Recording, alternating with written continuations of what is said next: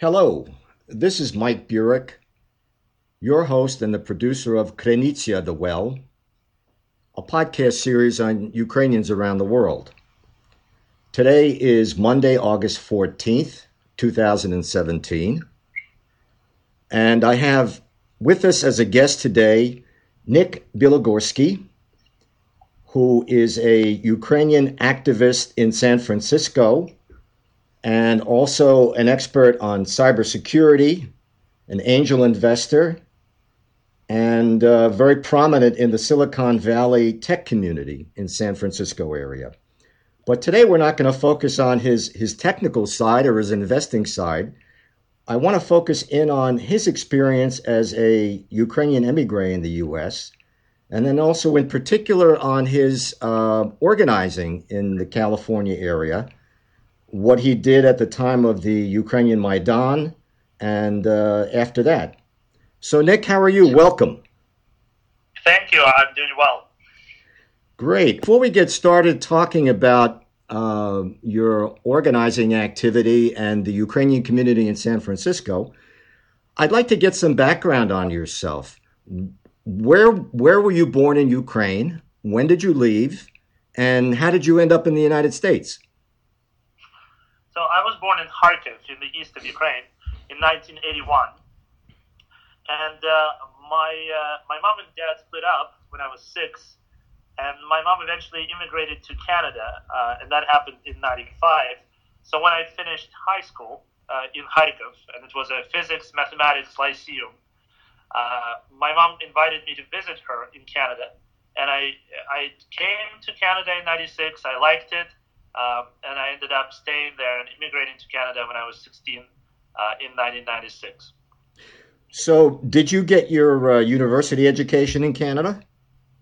Yes, that is correct. I did high school in Ukraine, and then I did, actually, when I moved to Canada, I went to another last year of American or Canadian high school. So I did the last year of high school twice, and then I went to college for 2 years, and then my university was in Vancouver at Simon Fraser University, and I got my degree in computer science and a minor in philosophy. And when you emigrated to Canada, what town or city did you go to? It was Vancouver, Canada. Vancouver. Was there a very large Ukrainian community there? Yes, it was sizable, and in fact, that's where I think my kind of activism or Ukrainian volunteering day started, is because as we came as emigres from Ukraine, my mom didn't have a lot of money. She was a student, a PhD student, and me and my brother were there. So Ukrainian community took us in from Vancouver, and we both sang in a Ukrainian choir, Svitanok choir, and we went to the Sunday events at the Ukrainian church, and we kind of really got a lot of help and support from the Ukrainians, particularly the family of Adam and Kvitka Kozak in Vancouver, Canada. So how did you end up in San Francisco? So I from 16 onwards, I was growing up in Vancouver, going to school, got my degree, and my first job was in cybersecurity and antivirus research in Vancouver, Canada. That was in 2004, and I spent 2 years working there, and I liked it. But then in Canada, we experienced this thing called the brain drain, where some of our smartest people end up moving to the States where the better jobs and better pay is. So I really experienced that myself, where a recruiter reached out to me and offered to come to San Francisco, where he says, we'll double your salary and it's full of sunny days. You'll get 300 sunny days per year. Sounds like an offer that's hard to refuse. Yeah, it was something I considered. I came for the interviews. I checked out the city. I liked it, and I made the move here basically 10 years after I moved to Canada in 2006, when I was 26, and came here for work for a H-1B visa, computer programmer, kind of Canadian work emigrate. It's now been 12 years since I moved. And who did you go to work for in San Francisco? Initially, it was a company called SonicWall. It's a producer of small business firewalls and network security devices. I spent 4 years with them. And after that, I understand you worked for Facebook. Correct. I was in charge of security and malware research and response to attacks on Facebook between 2010 and 2011 for 2 years. That was a very interesting work experience. And since that, I've left that to start my own company called SideFort, where I spent the last 7 years developing antivirus products. Interesting.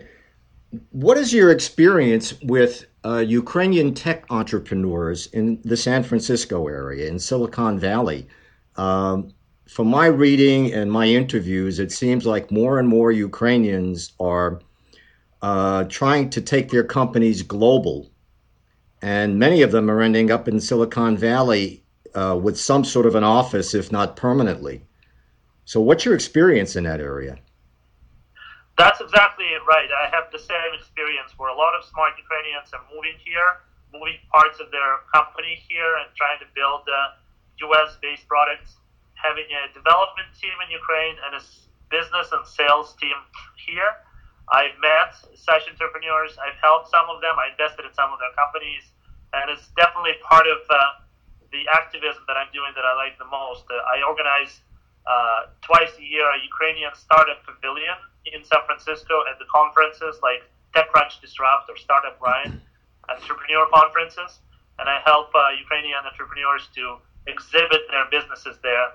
And I've had a lot of contact and a lot of really good, meaningful interactions with Ukrainian entrepreneurs in the area. I think they thrive when they come here. So tell me a little bit about your activity in 2013 and 2014 regarding the Maidan activities and events in Ukraine. So it was a very emotional time for me. I was at the time, I've left Facebook and I was already working at SideFort. But I think it kind of, if I had to start somewhere, I have to say the experience I've had at Facebook working there, I noticed how that social network, that technology had the power to change people's lives and specifically be used to organize protests, to change regimes and to help revolutions. I've seen that while working at Facebook. That happened in Libya, Egypt, in a lot of the African and Middle East countries. So I kind of was awed by that power of that technology, and I knew a lot of people from my Facebook days that worked there. So that kind of brings us to my downtime. My father lives in Kharkiv, and when things started happening, I started calling him and asking what's going on with the students that were beaten up on Maidan and with this decision not to join Europe. So he was a big influence for me because he attended the Euromaidan protest in Kharkiv, in our native city, and he was giving me the kind of information firsthand of what's going on. And I understood I had to get involved. I can't stand and be aside of this. I have to do something. At the same time, I can't really leave my job and go there and move there and participate. So I decided to organize the San Francisco version of Euromaidan and try to unite the Ukrainians in our city in the way they're helping Ukraine and involve people that maybe don't identify themselves as Ukrainians, but still care about the country and care about this cause. So I've called my friend and colleague from Facebook, ex-colleague from Facebook, Lesia Pichevskaya, and together she and I became the co-founders of Maidan San Francisco. We organized the protests in December, then January, then February, and started asking other Ukrainians to come out in support of our country, in support of what at that time was protest against the Yanukovych government. And we were able to find a lot of passionate people, a lot of people from Facebook, my ex-coworkers, some people working at Google and other tech companies. So I would say like the profile of a typical Maidan San Francisco volunteer was young, technical, Ukrainian patriot. We had people from Twitter, from other Silicon Valley companies contributing their time, their resources, their technical expertise. And our goal then was to collect humanitarian aid, collect money, and send it to people on Maidan. Buy clothes and shoes and things for them. We did a lot of help at that time in that organization. It wasn't an official organization. We never incorporated, but it was just a group of like-minded individuals. And even the established kind of diaspora community around churches in San Francisco, they came out and supported in our protests, in our meetings. They were part of the organizing committee, so we worked well with the previous generations that immigrated here. So tell me what happened after that. I understand in March of 2014, you founded an organization, a nonprofit organization called Nova Ukraine. Yes.